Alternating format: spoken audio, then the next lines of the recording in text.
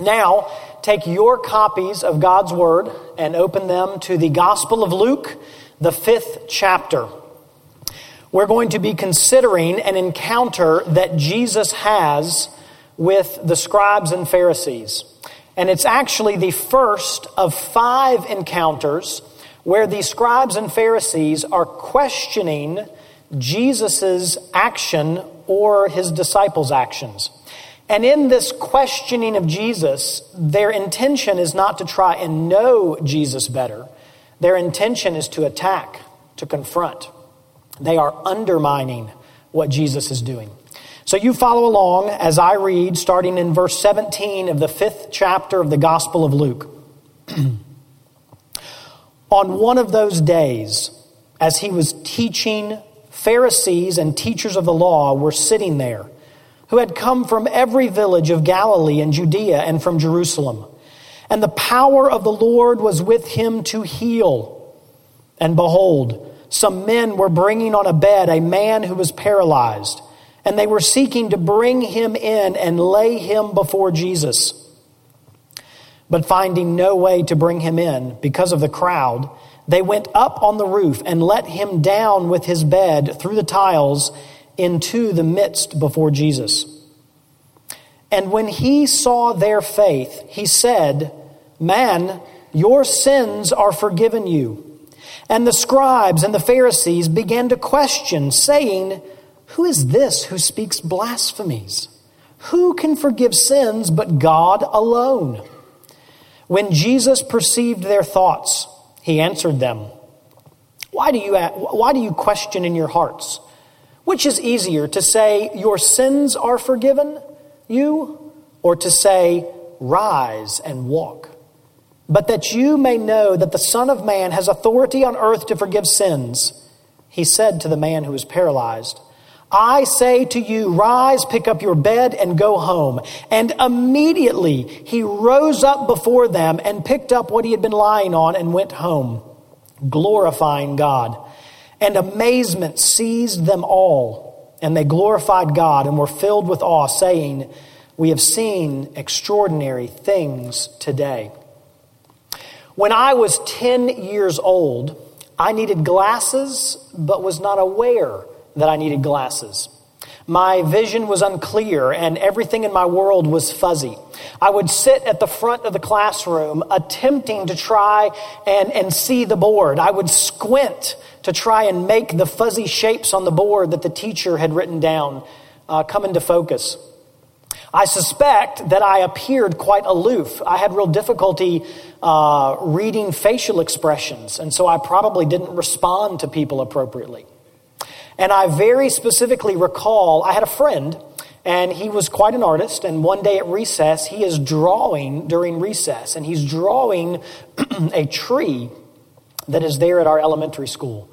And I can get close enough to his drawing to see all the intricacies. There's actually branches and twigs and shapes of leaves that he's drawn. And then I would look up and look at the same tree, and all I saw was a somewhat rectangular brown fuzzy blob, and on top of that was a larger oval green fuzzy blob. And I was confused. I didn't understand why I didn't see things the way he did. I thought the way I saw was normal. But the reality is that my unclear vision was perverting my understanding of the world. My unclear vision perverted the way I saw things. In a very similar fashion, sin perverts our vision. It perverts the way we understand and see the world. And that is exactly what is occurring here in this text. The Pharisees, their understanding, their vision has been perverted by their sin. The scribes and Pharisees were the teachers of the law. They were the ones who studied God's word all day long, and they were the ones who were responsible to present God's word to the people. They were the ones who were anticipating and expecting a Messiah to come and lead them.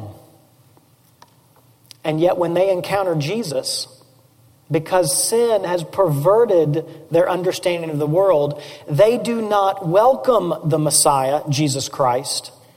they confront him. Now, some here this morning, sin may have so impacted your vision, the Bible even will reference it blinds us, that you do not claim to be a follower of Christ. You are someone who is outside of the kingdom of God. Some here this morning may be followers of Jesus Christ. They may be trusting in the work of Jesus Christ, in his death and resurrection to make them right with God. And yet, even for those, sin at times will still cover us and make our understanding of the world off. In this particular text that we read, oftentimes we believe that the real emphasis of the text is that a paralyzed man walked again. But I present to you today the emphasis of this text is that Jesus Christ is God in the flesh. Jesus Christ is God because he does work that only belongs to God. And so we are to trust and worship him as God. Now, what I want to do this morning is pull out of the text 3 ways where we see Jesus doing the work of God. And then I want to try and tease out of that what that calls us to today. If you look in the text, the first thing I want to point out to your attention is that Jesus is doing the work of God. So therefore we are to trust and worship him because Jesus is the one who forgives sins. In verse 17, we have, like any story would be introduced, we have characters being introduced, and it describes Jesus teaching, and then scribes or Pharisees and teachers of the law come and are sitting there. And then we have this phrase that almost sort of feels a bit odd when you read the story. Look at the very end of verse 17. And the power of the Lord was with him to heal. Now, when we read that word, that English word heal, most likely we immediately go to an idea of physical healing. And if we're familiar with this particular story, we know, or we go in our heads, oh yeah, Jesus is going to heal a paralyzed guy. But that Greek word that is translated by the English word heal has different connotations to it. It certainly means healing physically. But it also has in it the idea of making something whole, bringing something to salvation. In essence, spiritual healing. So when we read, and the power of the Lord was with him to heal, it certainly means physical healing, but it also is telling us that it is in Jesus that we find spiritual healing.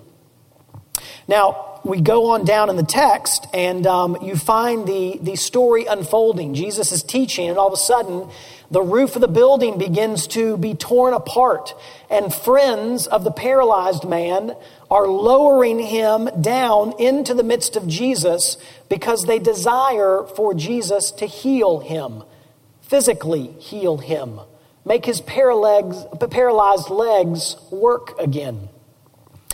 And so Jesus sees their faith, and here's what he says in verse 20.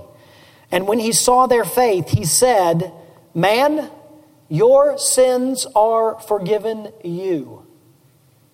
Jesus does not tell this man, "Wow, I'm very impressed with your faith. You should pray to God and ask God to forgive your sins." No, Jesus, with the authority that is his because he is God in the flesh, says, "Your sins are forgiven you." He is doing the work of God.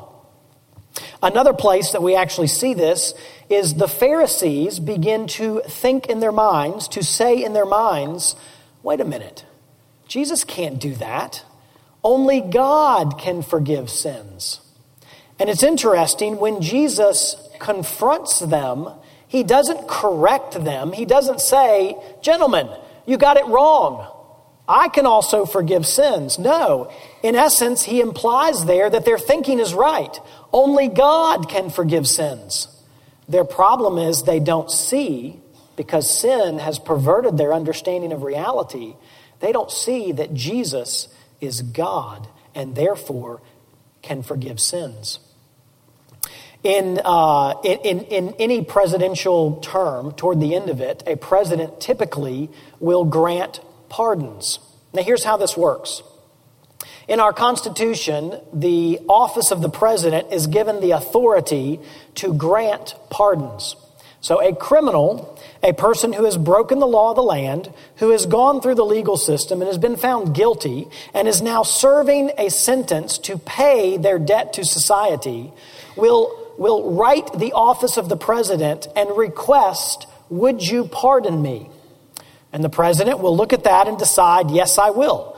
The office of the president has the authority to say, "While you might be guilty, I am going to excuse you from fulfilling the rest of your debt to society." In a same manner, Jesus Christ, God in the flesh, has the authority to forgive sins because our sin is an offense to God. He is the one who has the authority to forgive. Now, what does this mean for us? What does it mean for our lives, for this afternoon and next week? I want to try and apply this and tease out 3 different ideas around this. In my role as a pastor here at Grace Savannah, I have the privilege to come alongside people and hear their story and try and biblically help them understand what a Christian life looks like. And one of the things that I encounter regularly is an individual who has faith that the work that Jesus has done on the cross provides forgiveness for their sins. But oftentimes there is a particular sin that they just don't think that God could really forgive them for that. Their sin is too great. It's too grievous. My brother and sister in Christ, stop it. What you in essence are saying is, "I'm sorry, but my sin is so great, it surpasses the authority and ability of God to forgive sins. I'm sorry, but the work of Jesus Christ, God in the flesh, who lived a sinless, perfect life and willingly allowed himself to be murdered on a cross so that all the wrath due me was burned up on him. I'm sorry, but that really just isn't enough." No, that is sin perverting your understanding of reality. Because of Christ's finished work on the cross, Paul is able to pen in Romans, "There is therefore now no condemnation for those who are in Christ Jesus." My brother and my sister in Christ, find rest in Jesus and stop holding on to a particular sin. Secondly, I think there's some application here from the standpoint that it's interesting what Jesus does first with this paralyzed man. Notice, and most likely it's implied in the text, everybody in the room, as they tear back the tiles and they lower a man to the floor, everybody in the room understands that this man is looking to have his paralyzed legs work again. And I personally think this is somewhat of God's humor. Jesus looks and sees their faith and he says, "Man, your sins are forgiven you." Can you imagine? I think if I was in that setting, I would be like, Jesus, he wants his legs to work. And notice what Jesus is conveying to us. I think he is teaching us the priority that God has in the universe. And what he in essence is saying is the eternal far outweighs the temporal. My legs working are certainly important. But what is of a greater significance is the state of my soul and where will I spend eternity. So the question for us this morning is, do our priorities match God's priorities? Or has sin perverted the way we understand and see the world? Let me present a few diagnostic questions for you to answer. I've answered them. Do you spend more time, or compare and contrast the amount of time and energy you spend on your appearance versus that you spend on the state of your soul? Does your priority match the priority that Jesus has indicated? Or how about this? If you're a parent, which is of a greater priority to you? The eternal state of your child's soul, or whether or not they're successful in this temporary life? Do our priorities match the priorities of Jesus? All right, thirdly, one of the things that I think comes out in the reality that Jesus is God and he forgives sins. I oftentimes find myself, I see this in my own life and I see it in other believers, we long to be experiencing God in a profound, deep way. We long to see God act and work miraculously in our lives.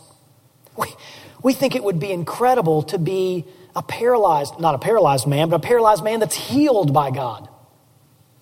And so often, I think what's occurring is we as believers, again, sin has perverted our understanding of reality. Do you not realize that you are a miracle? Is it not a miracle for a spiritually dead person to be made alive spiritually through the finished work of Jesus Christ? I think sometimes we lose sight of the miracle of salvation and what God has done for us, what he died to accomplish.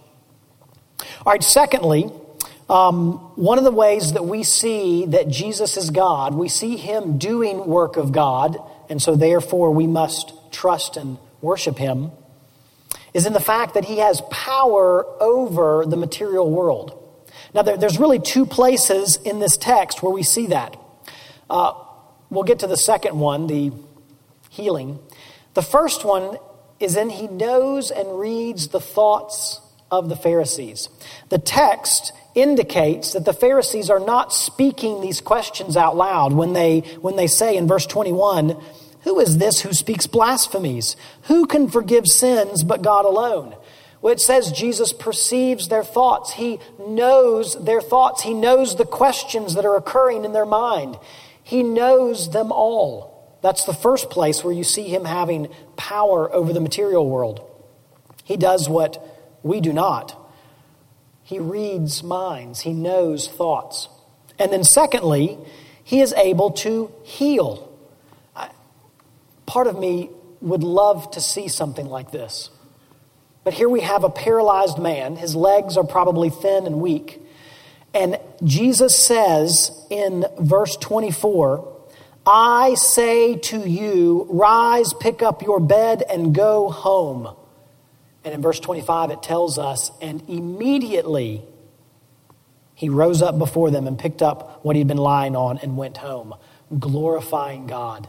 Here we see Jesus demonstrating the fact that he is God in the flesh because he has power over the material world. In Acts chapter 14, Paul the apostle is in a town called Lystra. And while he's there, there's a man who has crippled feet. And in the name of Jesus, his feet are healed. Paul speaks that over the man, and his crippled feet are healed, and he's able to walk. And it's very interesting. The people of Lystra respond by getting very excited. And they immediately begin to say to Paul, "You are a god." And of course, Paul has to correct that and tell them, no, I'm not a god. I did this in the name of Jesus. Jesus is God. But my point here in the illustration is the people of Lystra understand and grasp that power over the material world is work that belongs to deity. We, even in our independent and scientific culture, we understand that. We get that power over the material world is a sign of deity. Now, what does this call us to? What does it mean? Well, a couple things. Jesus knows your thoughts. The good, the bad, the ugly. Jesus knows our thoughts before we even speak them. Jesus knows all that we have done and everything that we will do. So why do we not live a life of honest confession before our Savior? I see where sin perverts my own understanding, and I actually at times, and therefore I suspect you do also, I actually at times think that Jesus won't know. I'm like a silly little 2-year-old that thinks I can fool the adult. Jesus knows, so let's live a life of honest confession before Him. Let's confess our sin. Let's lean on Him. Let's live honestly before Him. The other thing that I think this applies to our lives is we see Jesus backing up His statements with action. Earlier in the text, in verse 20, He conveys to this man that his sins are forgiven. And then you have this scenario where the scribes and Pharisees are questioning things in their minds, and He basically confronts them, and He says, which is easier? Saying your sins are forgiven, or telling a person to get up and walk? And He basically confronts them and backs His words up with actions. He heals the man to take away any doubt whatsoever that exists in their minds. Well, what does that mean for us? Well, it means this: He backs up His action, or His words with actions too. And the action is His willing sacrifice on a cross. He screams at us, I am for you, I am with you. And if you have some doubt about that, look at what I've done. I lived a perfect, sinless life. I allowed myself to be falsely accused, beaten, and murdered on a cross so that the wrath of God, justly due you for your sins, would be on me. That's the action that Jesus does that backs up His words. So when we read in God's word and Jesus says, I will never leave you or forsake you, you can trust that because His actions on the cross back it up. When Jesus says to us, do not worry over this life. Do not worry what you're going to wear, or what you're going to eat, or what you're going to drink. His actions on the cross back that up, and we can do just that, not worry. When Jesus tells us to go to all the nations and to proclaim His gospel and to baptize and disciple, He says, all authority is mine. We can do that with confidence because of the action of His work on the cross. All right, lastly, we see Jesus doing the work of God in the fact that He elicits worship from people. Look here in verse 26. Jesus has spoken, man, your sins are forgiven you. He has confronted the Pharisees and the scribes, and He has healed the man's paralyzed legs. And in verse 26 we read, and amazement seized them all, and they glorified God and were filled with awe, saying, we have seen extraordinary things today. 4 responses come out of the people. And let me even point out, it says all the people. That includes the men who lowered the paralyzed man. It includes anybody in that room. It includes the scribes and the Pharisees, the men who were questioning, confronting Jesus. All present there responded with 4 elements of worship. There was amazement. That is really indicating this emotional response of shock and excitement all mixed together. There's a response of glorifying God. That is ascribing worth to Him, to God, thanking Him. And then there's this word awe. And it's a word in English that I think has lost some of its emphasis, but it has a real strong emphasis of fear attached to it, a reverent fear. The people are responding in a reverent fear. They know that they've been in the presence of something beyond. And then they verbalize, we have seen extraordinary things today. They're verbalizing that they have seen things that are beyond human ability this day. They are worshiping. When you go back into the Old Testament, the book of Exodus, Moses has led the Israelites to Mount Sinai, and God has descended upon Mount Sinai, and there's thunder and clouds and rumblings. And the Israelites look at Moses and they say to him, this is now in chapter 20, I believe, of Exodus. They say, Moses, you speak to us. We don't want God speaking to us. There is a sense of awe, of fear, of reverence, of worship. And they realize that there is something beyond human achievement happening here. We see the exact same thing occurring right here, which speaks to Jesus' deity and why we can trust and worship him. So again, what does this call us to? One of the things that I think sin perverts in our understanding is that sometimes we basically approach a day with a ho-hum attitude.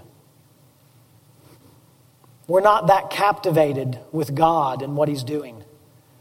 Well, God hasn't changed. The gospel hasn't changed. What's changed is sin has perverted our understanding, and we do not see the miraculous, the incredible, the awe, the inspiring, the amazing realities of what God has done in our lives through Christ and what he does day in and day out. If you've been around me or in my class at any time or ever heard me, you're gonna recognize what I'm about to say. I learned from a woman that I worked with for a while. She would always say, if you're having trouble seeing God today, seeing his grace in your life, take a breath. There he was in solid concrete form. Who do we think we are? Did we wake ourselves up today? No. Why, my brother and sister in Christ, do we not live out every day in worship, glorifying God for what he has done for us? He has saved us fully and completely in Christ. He has granted us every single thing we have. Now, in closing, I want to come back to my 10-year-old life and story. I want to come back to the fact that I needed glasses, and I have parents that cared for me. And so what did they do? Well, they scheduled an appointment with me at an eye doctor. I go to the eye doctor. I grew up in East Memphis, so it's right there. His office is not there anymore, but it was across the street from Eastgate Shopping Center, across Park Avenue. And he takes me back, and I go back there, and they do all the things to my eyes, and, 1 or 2, and choosing all the stuff and everything. And then he says, come with me. And he walks me to the front of his store. And there's a glass door, and I'm looking out over Park Avenue. And I can tell there's a sign somewhere in there, but I can't read the words on it. And I see moving objects on the road, and I know those are cars, but I can't make out if there are people in them. I assume they are, because I know people drive cars. I can't make out anything. All I see is sort of a fuzzy backdrop that I know is Eastgate Shopping Center. And this doctor stands directly behind me. He's almost touching my back. And he puts his arms out, and he begins to lower 2 pieces of glass, corrective lenses in front of my eyes. And my world instantaneously changed. All of a sudden, I could read the words on the sign. I saw people driving cars. Everything was different. I could make out that there were stores and shops across the street. The glasses cleared up my vision, and I saw the world for what it really was. That is exactly what God has done for us in Jesus Christ. When Jesus Christ, through the power of the Holy Spirit, invades our lives, everything changes. His grace makes me able to understand that he is the only God, the thrice holy God, that I have offended through my sin, and that in Jesus Christ I have full and complete forgiveness for all my sins. and never again ought we to see the world the same. May God's grace change all of our lives today. Let me close this in prayer. Father, we thank you for what you've done for us in Christ. We thank you, Father, that in Christ we can have full and complete forgiveness. Would you help us all as your people to trust and worship you in Christ? And Father, if there are those here who are outside of your kingdom, would your Holy Spirit begin to change their vision? We ask these things in Christ's name. Amen.